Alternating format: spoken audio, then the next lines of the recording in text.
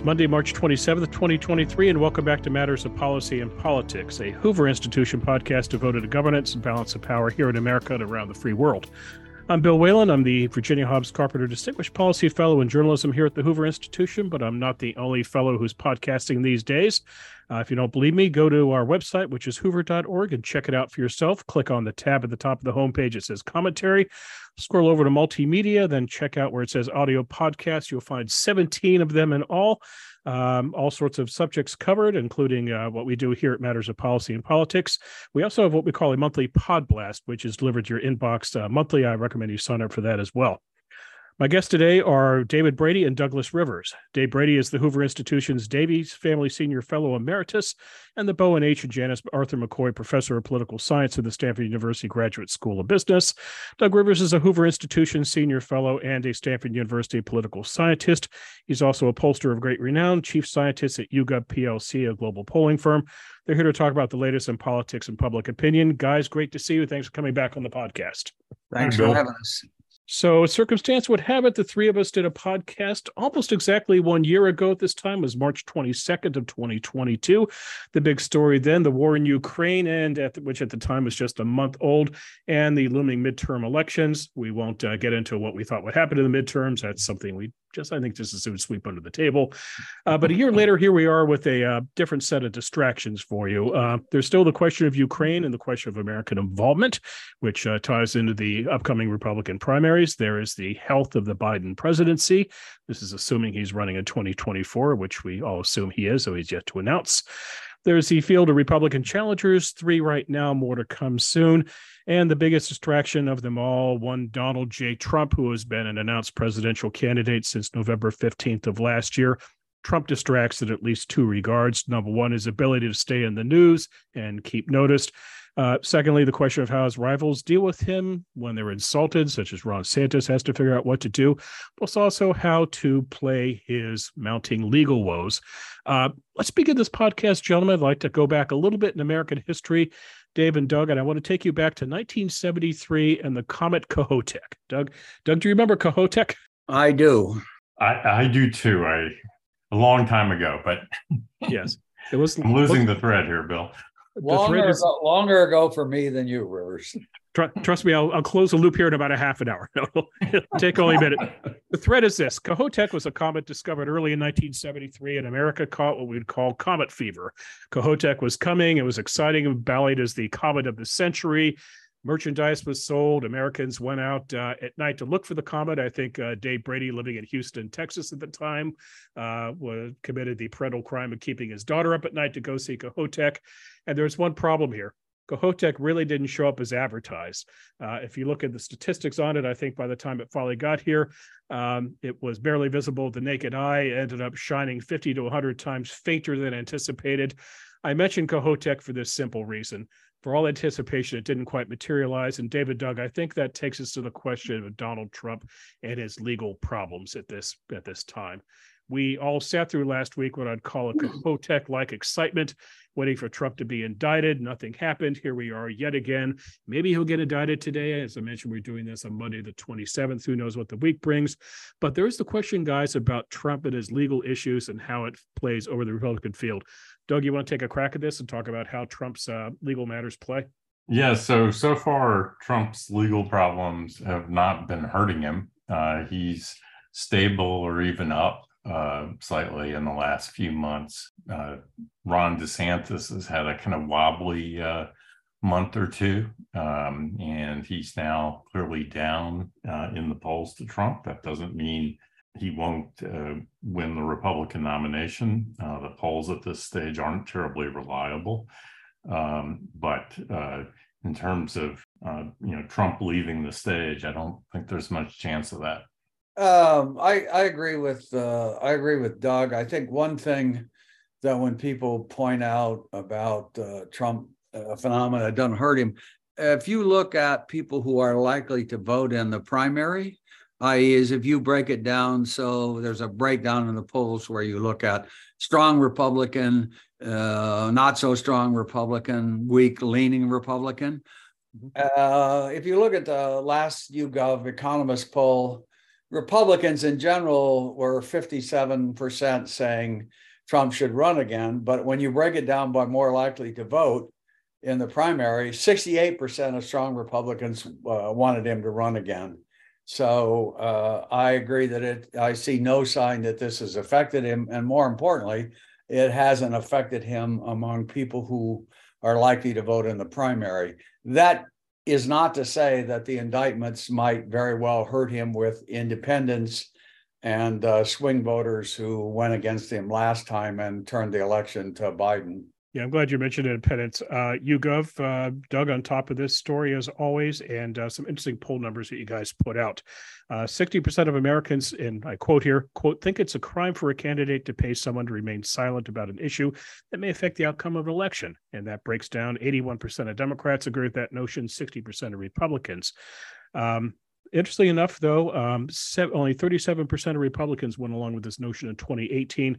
In 2018, now it's up to 73%.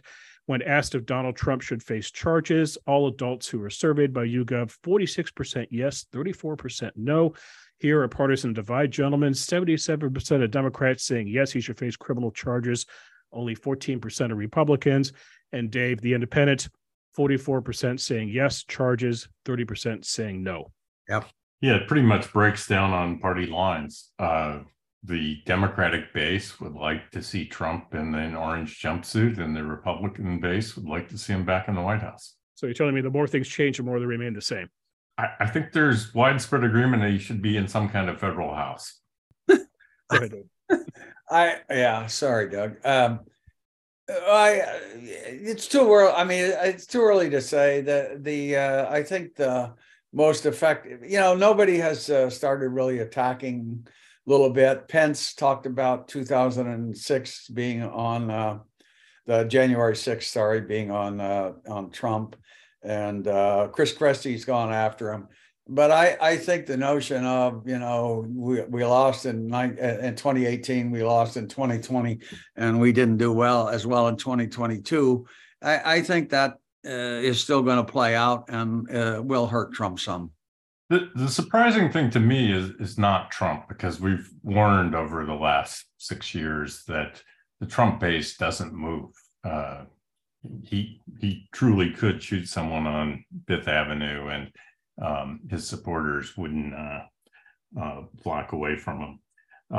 But Biden is an interesting case. That Biden is definitely up about 5 points in approval from where he was a year ago, but it's still the case that only 25% of the public wants Biden to run in 2024 compared to, I think it's 36 or 38% for Trump. I'm looking at,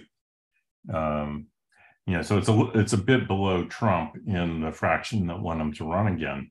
To some extent, it looks to me a little bit like years like 1984 or 94 or even 2014, where you have a incumbent president who's not terribly popular, facing trouble in Congress. And the one thing saving them is that the opposition party is in such disarray that, if you look at these numbers, and it's the same was true of Reagan in 1983 or Bill Clinton in 1995 or Barack Obama in 2011. You're right, Dave. You see these presidents that don't look terribly strong politically, numbers aren't great, and end up doing pretty well. It certainly, in this situation, the fact that there's one piece of the Republican Party that probably the majority wants Trump to run and get reelected. And then there's a decent chunk that thinks that Trump is a disaster politically. So the Republicans don't really have their act together that way. Yeah, by the way, Monmouth University had a poll out earlier today, Dave and Doug, polling Democrats on the party, and what they discovered, Monmouth did, 44% of Democrats surveyed don't want Biden to run for another term. That number is actually higher among those Democrats who call themselves strongly liberal, 52%. 25% want a second Biden term, 30% had no preference. It then segued, Dave and Doug, into, okay, fine, if you don't want Biden to run, name a successor. Doug, you want to hazard a guess as to who the front runner is? None of the above. Yes, that wonderful non-binary candidate, none of the above. He, none of the above, 51%. Kamala Harris, 13%. Bernie Sanders, Pete Buttigieg, 6% apiece. Elizabeth Warren, Dave, 4%. I guess I just checked the last YouGov Economist poll that I have access to, which I think it's the 18th, 19th. And on that, Biden, still plurality want Biden to run, but there's a significant number. But when you go to strong Democrats, not the very liberal, but strong Democrats, who are the ones, again, more likely to vote in the primary, Biden's yeses go to 53 to 25 no, with 21.5 not sure. So while that's not high, it is the case that in addition to the fact that none of these Democrats want to declare because they don't want the standard thing, if whenever somebody runs against an incumbent president and they lose, they get blamed. Right. They don't want that because a lot of them are looking to the future and running at the presidency. But even taking that into consideration, among people more likely to vote in the primary, Biden's better than 2-1, wanting him to run again. Oh, I think the Democratic nomination race is basically over, absent some lightning strike. Performance in the midterm was enough to make Democrats think they could win with Biden running again. And there's no one running against them. It's not like the Republican side where there are half a dozen people who are either declared or will be declared as running against Trump. I absolutely agree with that.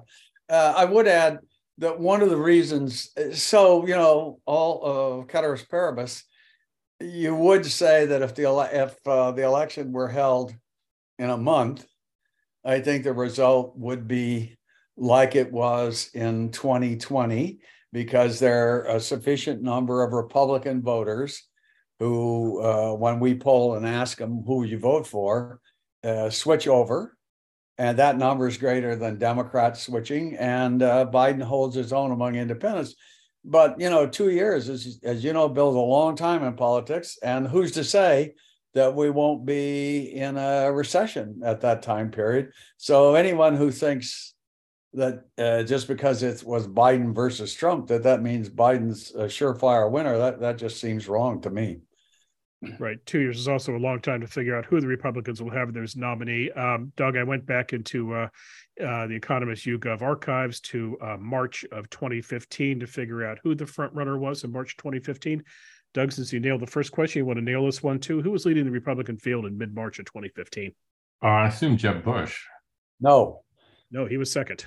I believe it was the governor of Wisconsin. Oh, Scott Walker. Dave Brady for the win. Scott Walker weighed in with 19%, Jeb Bush 14%, Ben Carson 10%. Yep. Donald Trump was not in the survey because he was not an announced candidate. And the first time he was. Well, it was due to the incompetence of the pollsters. Yeah, it was us. It was us. Nobody thought he had a chance. We didn't put him in. We never blame pollsters on this podcast. We'll let it No. When Trump made his first debut in a YouGov poll, by the way, 2%. He doesn't get to double digits until he actually makes himself a formal candidate. So anyway, the field could change. Oh, sure. I don't think the Republican nomination is predictable. That Trump is definitely weaker now than he was in 2016 or certainly 2020. There are people willing to challenge him and get in fights with him. You've seen it with DeSantis now and then taking a chop at Trump, and Mike Pence as well. So, on the Republican side, there is going to be a contested primary. I would just have to say, as it looks at the moment, I would say Trump is more likely than any other candidate to win. Yeah, I agree with that, and I also think that these other candidates, while they're there, they haven't taken any big swings at Trump. I thought DeSantis's notion that Ukraine is just a little regional war and it's not of interest to the United States. I thought that was politely kissing up to Trump, staying on the periphery, being on his side. And Nikki Haley hasn't exactly been swinging at him, dancing around, talking about younger people. So they haven't, I think the campaign, the anti-Trump campaign, hasn't yet really started. Well, it's interesting when you look at how they've handled the would-be indictment in Manhattan over the hush payment to Stormy Daniels. And you'll notice that Haley has done this and DeSantis has done this too.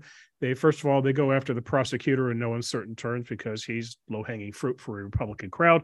But then they turn it on Trump, and while they don't condemn Trump, they make it very clear and let it be known that what's involved here is a fellow cheating on his third wife with a porn star. No bueno among conservative Republicans, I would assume. And no, it was, and DeSantis was particularly good because I agree, it was a great say. Attack the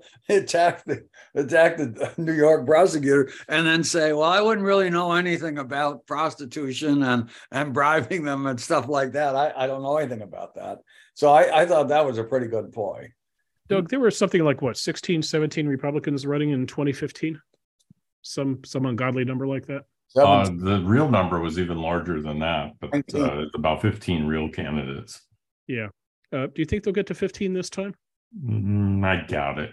Last time when we ran the Recontact survey, we asked second choices.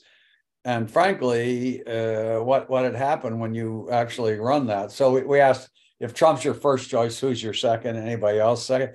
Trump was not the second choice of very many candidates. And given the analysis we had the sort of mainstream Republicans been able to coalesce around a candidate, looked like they would have done very well, but they couldn't. I think this time the Republican money is going to take care of that, right? I thought what Sununu said about I might get in, but I'll get out real quickly because you can tell whether people think you have a chance.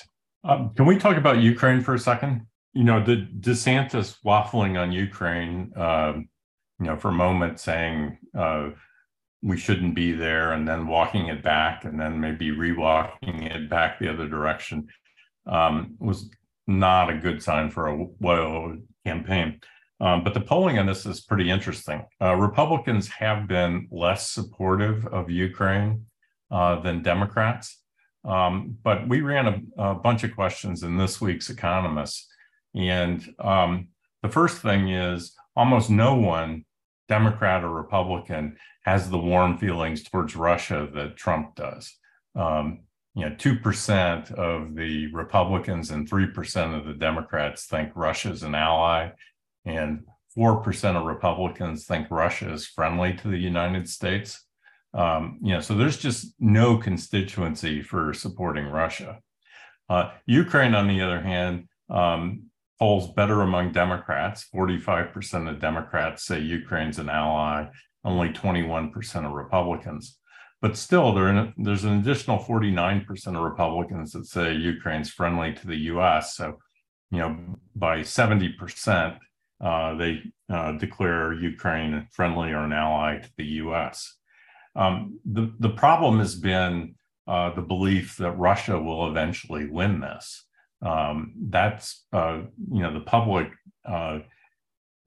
Only about 20% of the public thinks Ukraine is actually going to end up winning this conflict.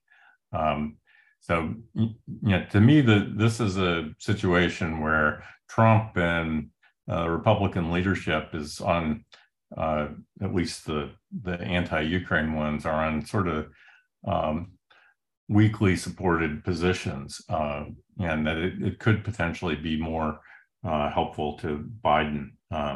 Whenever the president can focus on a foreign policy issue, tends to benefit. And I don't think they've pushed that to the extent that maybe they could. I don't disagree with that. Yeah, my question, gentlemen, would be: when was the last time the Republican Party had a hawkish foreign policy in this regard? Comfort with putting boots on the ground, intervening in other nations, getting involved in international conflicts. You go back to 2000, and what did George Bush run on in 2000? He ran on not going to do nation building. And I think, Doug, the word he used throughout the campaign when it came to foreign policy was humility. A bit ironic, but, I don't first, nation building and foreign aid are not popular across the board. Right. What's popular is a strong position for the U.S. military. That gets the support of Republicans, and these days it gets pretty strong support among Democrats too. We're not in the 1970s or 80s when there was a big divide on military strength in the U.S. I think the other thing is that foreign interventions are less popular than they used to be. Used to be that Republicans were pretty supportive of invading various countries that did things that offended us. Democrats less so. The gap between the parties on that has decreased quite a bit. But there isn't a big public constituency for going out there and starting a war. But Doug, is that a reflection of the first Gulf War, which was quick, surgical, over parades back here in the United States? That was over 30 years ago. And more recently, we've had we just had the 20th anniversary of Iraq, and we just came out of Afghanistan. Yeah. So the first Gulf War, the first year or two of Afghanistan, the first year of Iraq, were immensely successful. It showed that the U.S. military was far superior to any rivals around the world and could win conflicts that some people, particularly on the Democratic side, thought would turn into another Vietnam. But as Afghanistan and Iraq soured, the support for doing another one of those, I think, is eroded. Yeah, I agree with that because, frankly, Iraq doesn't look all that stable. You may be of the opinion that it was a good thing to get rid of Saddam, but the fact is Iraq is not a bastion of stability there. And the second part, when we got out of Afghanistan, getting out of Afghanistan wasn't exactly smooth. And the result was the headlines, we had 3,000 or 4,000 troops there, as I recall. And the Taliban came in and they were going to do X, no problem with women. And the headlines coming out of what happened in Afghanistan, and particularly to women, given the Taliban, they're not good headlines. So it doesn't look like we won. I'd like to shift you guys to now and talk a little bit about the future of the two parties, which I think is going to be on Americans' minds if in 2024 it does end up being a Biden-Trump matchup. You two are very, very involved in this here at the Hoover Institution. You're doing a future of the Democratic Party project. You're also doing a future of the Republican Party project. And let's talk about the Republicans today. What are you guys up to exactly? When we talk about doing a future of the party project, what does that involve with Hoover? Well, the first thing we did was, and this has been published, Hoover donors and others have it, and it's a book. It's in a book edited by Bill Myers and other people called The Elephant in the Room, Donald Trump and the Republican Party.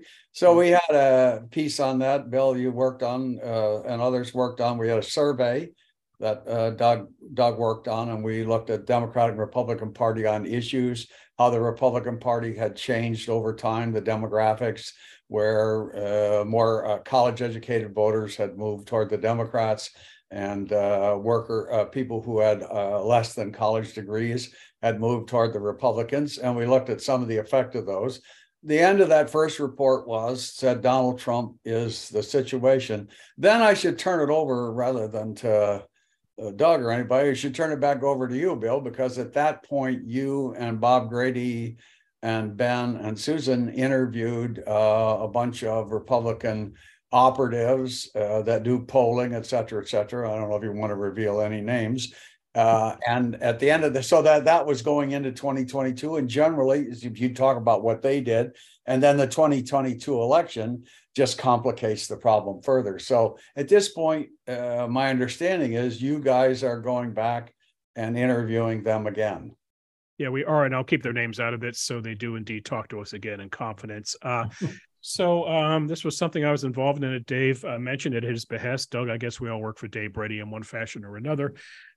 Spring and summer of last year, I was privileged to sit down with Ben Ginsberg. He's a distinguished visiting fellow at the Hoover Institution. As Dave also mentioned, Bob Grady. He's a Hoover overseer who has a long history of the Republican Party. He worked in the Bush 41 administration. He is close to Chris Christie. I think he went to high school with Chris Christie. And then Susan McCaw was the third person as well, Ambassador Susan McCaw. She's also a Hoover overseer. We talked about a dozen consultants in all. And let me give you guys a few highlight points, and we can maybe talk about how the data might translate here. We discovered the following: that first of all, pre-Trump, this is the consultant's estimation, pre-Trump, Republicans clearly favored limited government, fiscal restraint, a party considered itself culturally conservative, pro-defense, but again, restrained government spending, also supported national defense. 7 years later, this is now, with Trump still looming over the field, the Republicans are now less economically conservative, more populist, more isolationist. A couple of pull quotes here, which we found kind of telling. One consultant said, and I quote, "The party has gone from Bush to blue collar." Another consultant said, quote, "The party is all about the culture wars, pronouns, bathrooms, race in schools, protect women's sports." Yeah, I mean, it's quite a change of Republicans no longer focusing on the issues that have traditionally been the basis of Republicans: small government, low taxes, and the culture issues taking over. You know, the issues that I think are actually effective for Republicans, when I look at the polling, are crime and inflation. On the culture war issues, there are two sides, and the public is probably more on the other side of most of the culture issues than but on crime and inflation, there is no constituency for crime or inflation, and Biden gets quite poor ratings on that. And we've seen some races like the Chicago's mayor's race, some of the New York congressional races last time, that showed the vulnerability of Democrats on the crime issue. I think those actually would work much better for Republicans than the culture war issues. A second finding from the consultants, Dave, we asked what prompted all of this, and their answer was the root cause here. The root cause, it's the Tea Party. It's the Tea Party fueled by TARP, Obamacare, Solyndra. For those of you who've forgotten what Solyndra is, it's a California-based solar company that went bankrupt after receiving about $500 million in federal loan guarantees from the Obama administration. In the consultant's estimation, Dave, this created an angry faction of Republican voters, and along comes an angry man in Donald Trump who knows how to capture that anger.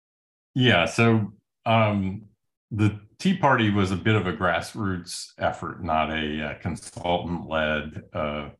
And Donald Trump came and added to the Tea Party. What can you say that Trump added? But it was certainly some secret sauce that supercharged it from being a fringe thing to something that pulled a whole new constituency into the Republican Party.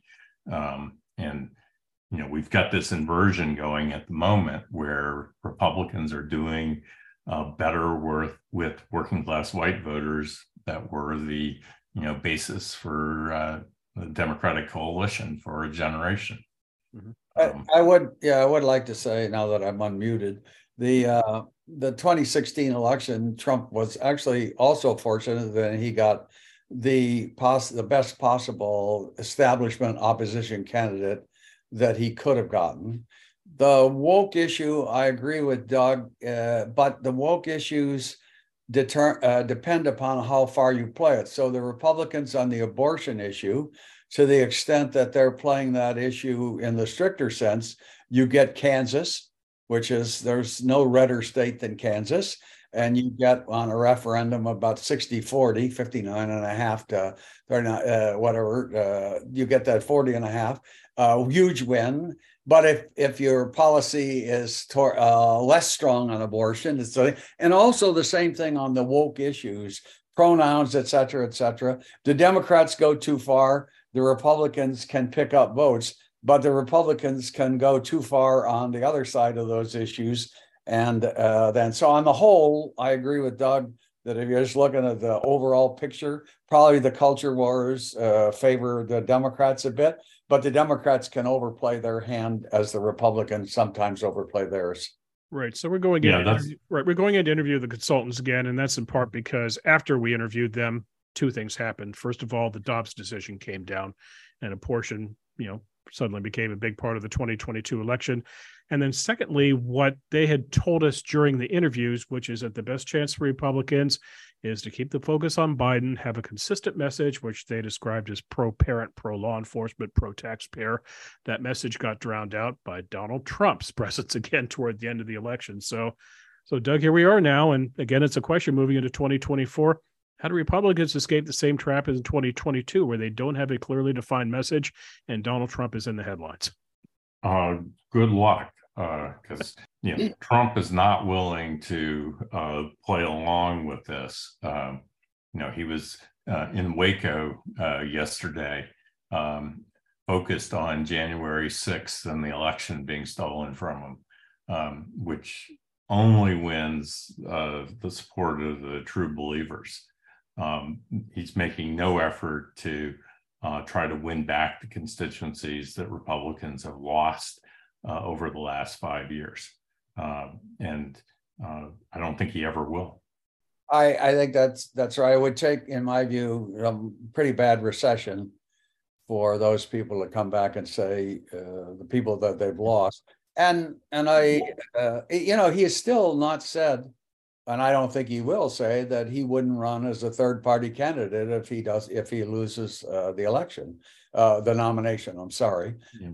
And he didn't say that in 2016. He didn't do it in 2020, and the odds of his doing it again, and that has to worry Republicans who are worried about losing another election to Joe Biden. Well, actually, wait a second. If you go back to the first debate in 2015, which was in Cleveland, Republicans hold their first debate where they plan to hold their national convention. There were two big stories coming out of that, both involving Trump in that debate. One was his crass remarks toward Megyn Kelly.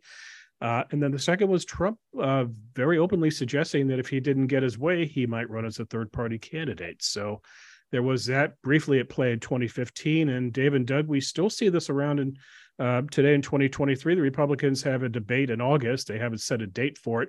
One of the reasons why they have yet to set a date is because they want the Republican National Committee wants a loyalty pledge that anybody who goes on the debate stage agrees to support the nominee. But I'm not sure if all the candidates want to agree to that loyalty pledge.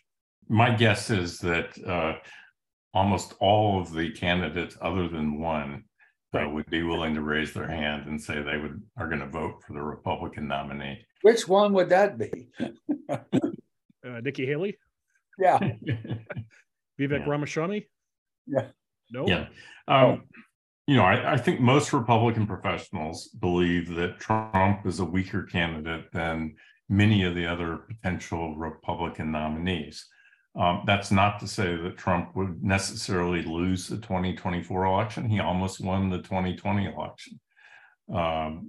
But I think it's likely that if the Republicans nominated someone other than Trump, they would have a good chance of clawing back some of that support that Republicans have lost in the suburbs to Democrats. I absolutely agree with that. When we've run a couple of runs, Trump versus Biden, DeSantis versus Biden, Trump loses to Biden, and DeSantis is DeSantis is dead even within margin of error. So it's usually the other candidates, they have a higher fraction that don't knows, which is what you'd expect at this point, but their unfavorables are lower than Trump. There's essentially, I would say a majority of voters, maybe not a majority of electoral votes, are dead set opposed to voting for Trump. They will not consider voting for him. I think that's probably right. And the big reason is you get the Republican, there are more Republicans who said they would defect. And I looking at the last polls we did, there are more Republicans that would defect to the Democrat with the Trump candidacy. That drops dramatically if it's DeSantis. And more importantly, among independents, Trump, when it's Trump, Biden does very well, either is dead even or wins by a little. And if it's DeSantis, Biden loses by over 20 points. And I think if we haven't done it, but I think if we put in some other candidate, Nikki Haley, somebody like that, I think independents would go. Trump is the only one that drives independents to equality with Biden, and any other candidate won't do that. Independents really don't want Biden to run. So in addition to waiting to see what happens with Donald Trump and his legal travails, there is also the waiting game that is Florida Governor Ron DeSantis. The expectation being that he will jump into the race June, I think, is what we look at now. That's based in part upon his day job in Florida, where he still has a budget to deal with and a legislative session as well. But Doug, the question, getting back to Kohoutek, see, I told you I'd bring this around.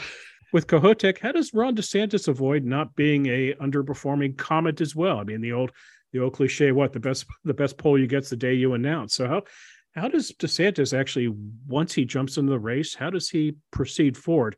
And this little nugget from the consultants interview stands out. I want to get your thoughts on this too, Doug. A consultant told us, and I quote, "People want a combative style of politics. This is a feature, not a bug."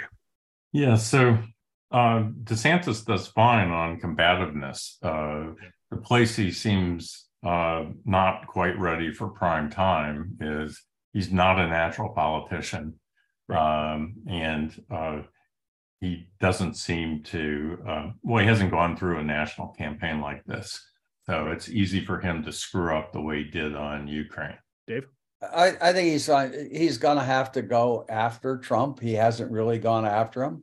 Again, the little bit of polling I've seen and followed that says, Trump, you took us down the road. You won in 2016 narrowly. You lost in 2018. You lost in 2020. And in 2022, you cost us the Senate just like you did in 2020. You have bad that has not been hit up enough. And I do think even among Republican supporters, they don't want to see Biden reelected.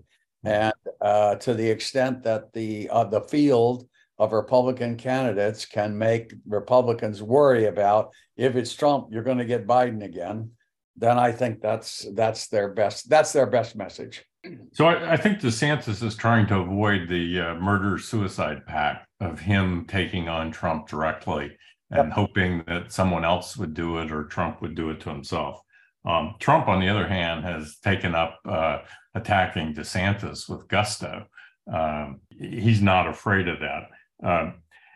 My guess is that if Trump loses the Republican nomination, it will be difficult for him to run a third-party race. Not impossible, but difficult. Define difficult, because you can say difficult in terms of money, difficult in terms of logistics. Oh, you mean? Well, the first is logistics. That Trump is not an organization guy who has the kind of machine necessary to get him on the ballot everywhere. Second, Doug, there are a lot of sore loser laws across America, a lot of them in states that he won in 2016 to 2020. Yeah, I do wonder whether those are constitutional in general. But so we should. But you have to spend money then suing all the states. Yeah, but the people listening, they don't know what the sore loser laws are laws passed in various states. So it differs state to state, and those laws say something like the following: that someone who loses in a primary can't get back in as a third-party candidate, i.e. be a sore loser and spoil things. That's a little difficult in presidential elections, because think about it, every president loses a primary somewhere. So if you lose a primary in Texas, so at the federal level, I'm in agreement with Doug. I think it's probably that law is going to be less helpful, less understandable on a national level. And I don't think, but the point is, he doesn't have to be, if he gets involved in 4 or 5 big states and pulls 15, 18%, that could be enough. I mean, if Dave's definitely right about that. But if Trump wants to be a spoiler, he can. Yeah, he will go to Georgia, he'll go to Arizona, he'll go to Nevada, he'll go to Wisconsin. Right? Yeah, Texas, probably Texas too. As I think I said on an earlier show, the Democratic National Committee should offer to pay his campaign expenses if he's willing to do that. Yeah. Good point. Okay, since I trotted out a 70 analogy with Kohoutek, Doug, I'm going to try another 70 analogy out on you, and that is the game show Let's Make a Deal. Remember Monty Hall? And Yes. how did Let's Make a Deal work? There was door number 1, door number 2, and door number 3. We've talked. This is beginning to sound like a probability problem. Yeah, that's why he's asking you. We've talked door number 1 with Trump, door number 2 with DeSantis, but the question would be, and this is always a feature on Let's Make a Deal, what's behind door number 3? And here I'm focusing on one person in particular, and that is Tim Scott, the junior senator from South Carolina, who has a lot of money right now. So he has a good war chest, so he can go out and spend. So you can see a lot of ads from him on Fox News and so forth.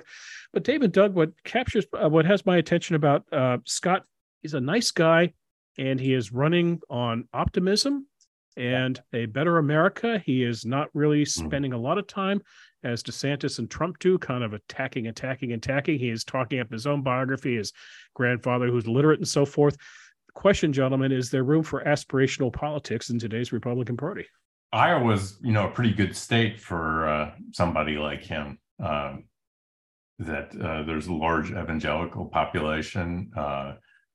Trump is a little less popular there than he is in most Republican states.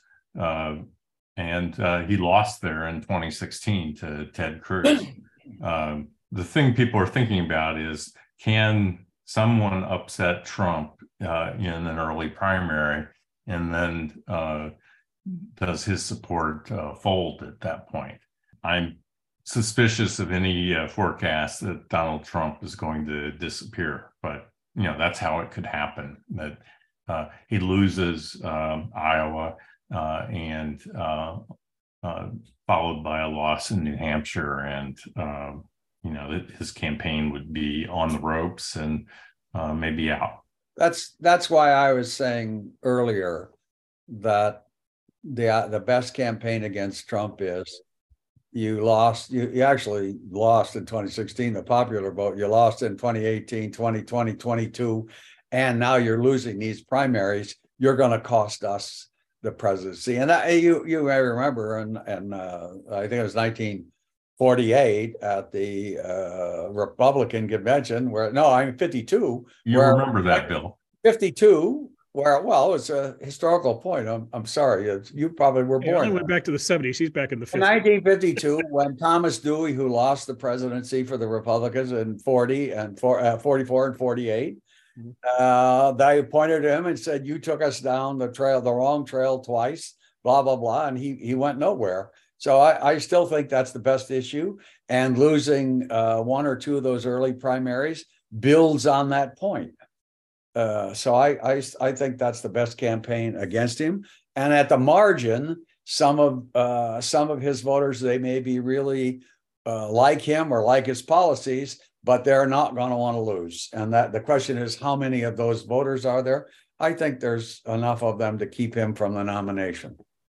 But the other question, Dave, is, are those voters transferable? If Trump were to go down in the primaries, will his people vote for a Republican in the general election, or will they sit it out, or will they channel that energy into some gadfly further down on the ballot? Well, what we know is very few people sit out elections who are voting presidential primaries. Right. They're unhappy, but they tend to get over it. I think the wild card here is that Trump is unlikely to just go quietly. Yeah. The best evidence for what Doug just said was exactly right. Is what happened. The third party candidacy of George Wallace, and then the third party candidacy of Ross Perot. Those started out much higher, and as you get closer to the election, it falls away because it looks like it's a wasted vote, and you get much more results that are much closer to the normal result. Still, not to say that neither of those candidates made a difference. They did, but the fall off as you get closer to the election and people who say they're voting for him is pretty dramatic. Yeah, but I'm curious about the transferability, because Trump did go around the country in 2022 and he campaigned for Dr. Ross in Pennsylvania, and he campaigned for Kerry Lake, and he campaigned for Herschel Walker. And what do those people have in common? They lost. Yeah, I thought they all won, actually. Just kidding. Just kidding. Depends who you talk to. Yeah. Well, will Trump, if he starts losing Republican primaries, say they're stolen from him? No, it's a fascinating element to watch, because there is such a thing as getting out with grace. And there's nobody better who exemplifies that than Kamala Harris, who ran a very problematic Democratic campaign, but she did two things that were smart in retrospect. Number one, she used the debate stage to pick a fight with Joe Biden, which got her noticed and got her to the front of the pack. And then secondly, when her campaign went down the drain, she was smart enough to get out in December of 2019 before she went through the gauntlet of Iowa, New Hampshire, South Carolina, and had embarrassing performances and also racked up a lot of campaign debt and future headaches. So there is such a thing as getting out early, but I just don't know if Donald Trump has it in his DNA to say I quit. Didn't work for Scott Walker. Excuse me. You absolutely do know, Bill, whether he has it in his DNA to get it out. And the answer is no. I was trying to do the more academic speculation. Yeah, I saw that. We're impressed, though. So let's close on this note, gentlemen, since you follow the polls, you study the polls. For the listener out there who likes to follow the horse race, likes to see these dynamics, when should they really start bothering to look at these things? To me right now, looking at polls head to head, Dave, opening day is on Thursday. So to me, looking at what's going on in Iowa right now, New Hampshire, that's like getting excited about spring training in Arizona. Exactly. Wait a minute. Getting excited about spring training in Arizona is probably a little more relevant. The idea we're going to follow these scores and some team that's 10 games above 500 in the Cactus League, they're going to win the World Series. It doesn't work out that way. Yeah, no, that prediction doesn't work. But there's real balls and strikes, and there's real games, and it's just all games and no elections here. I don't know. Doug, when do you say they should start paying attention? Labor Day. December this year.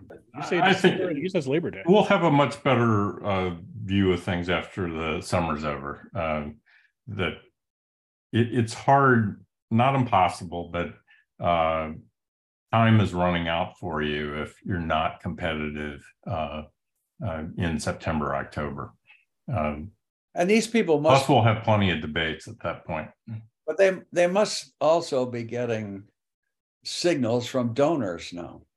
And a part of Republican donors have decided they don't want Donald Trump. He didn't get a endorsement.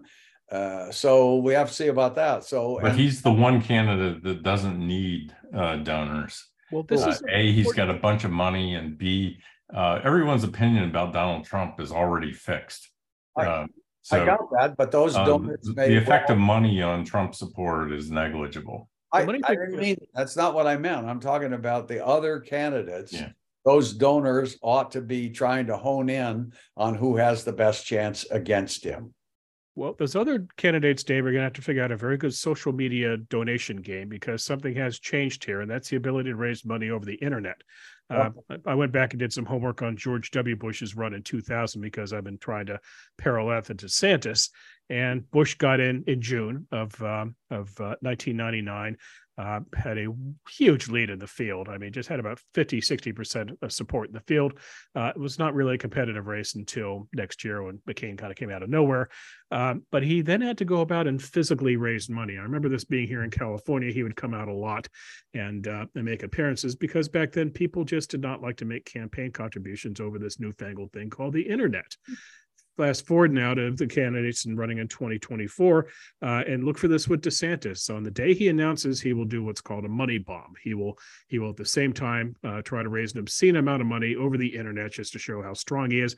Interesting note, by the way, Trump did this with his legal travails. After he announced that he was going to be indicted last week, which didn't happen, he also did a money bomb. He only got $1 million in his money bomb, which by Trump standards, by national candidate standards, pretty paltry. What did DeSantis do? Well, we don't know until he actually done it yet.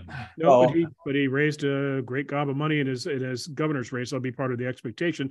The point is, you can go to the internet and raise a lot of money, but you got to do it through small donors, not big bundlers. It means you need to go to social game. It means you've got to be out there and active in other ways. But it also means you got to find your way to wedge yourself into this race if the auction is going to be consumed by Donald Trump and Ron DeSantis. No disagreement there. No disagreement. Same here. Okay. All right, gentlemen, I'm going to leave it at that. Enjoyed the conversation today. I'm glad you enjoyed our little trip into the 70s with Kohoutek and back into the 50s with Adlai Stevenson, was it? Can we I think it was the 40s with Thomas Dewey. Can we do Bob Dylan next time? Instead he's changed to country music, then can we do that? That's right. The answer is, my friend, they're blowing in the wind, right? Yes. Okay. Well, gentlemen, thanks for conversation today. Thanks for coming on the podcast. And per usual, keep doing the great work, and look forward to working with you on the future of the Republican and Democratic parties. You've been listening to Matters of Policy and Politics, a Hoover Institution podcast devoted to governance and balance of power here in America and around the globe. If you've been enjoying this podcast, please don't forget to rate, review, and subscribe to our show. If you wouldn't mind, please spread the word. Get your friends to have a listen. The Hoover Institution has Facebook, Instagram, and Twitter feeds. Our Twitter handle is @HooverInst. That's @HooverINST. Dave Brady is not on social media, but Doug Rivers is. His Twitter handle is @Doug_Rivers. YouGov, his excellent polling company, is also on Twitter. Twitter handle there is @YouGov. That's spelled YOUGOV. I mentioned our website at the beginning of the show. That's hoover.org. While you're there, sign up for the Hoover Daily Report. It delivers the best work of Dave Brady and Doug Rivers and their Hoover colleagues to your inbox weekdays. For the Hoover Institution, this is Bill Whalen. We'll be back soon with another installment of Matters of Policy and Politics. Until then, take care. Thanks for listening. This podcast is a production of the Hoover Institution, where we advance ideas that define a free society and improve the human condition.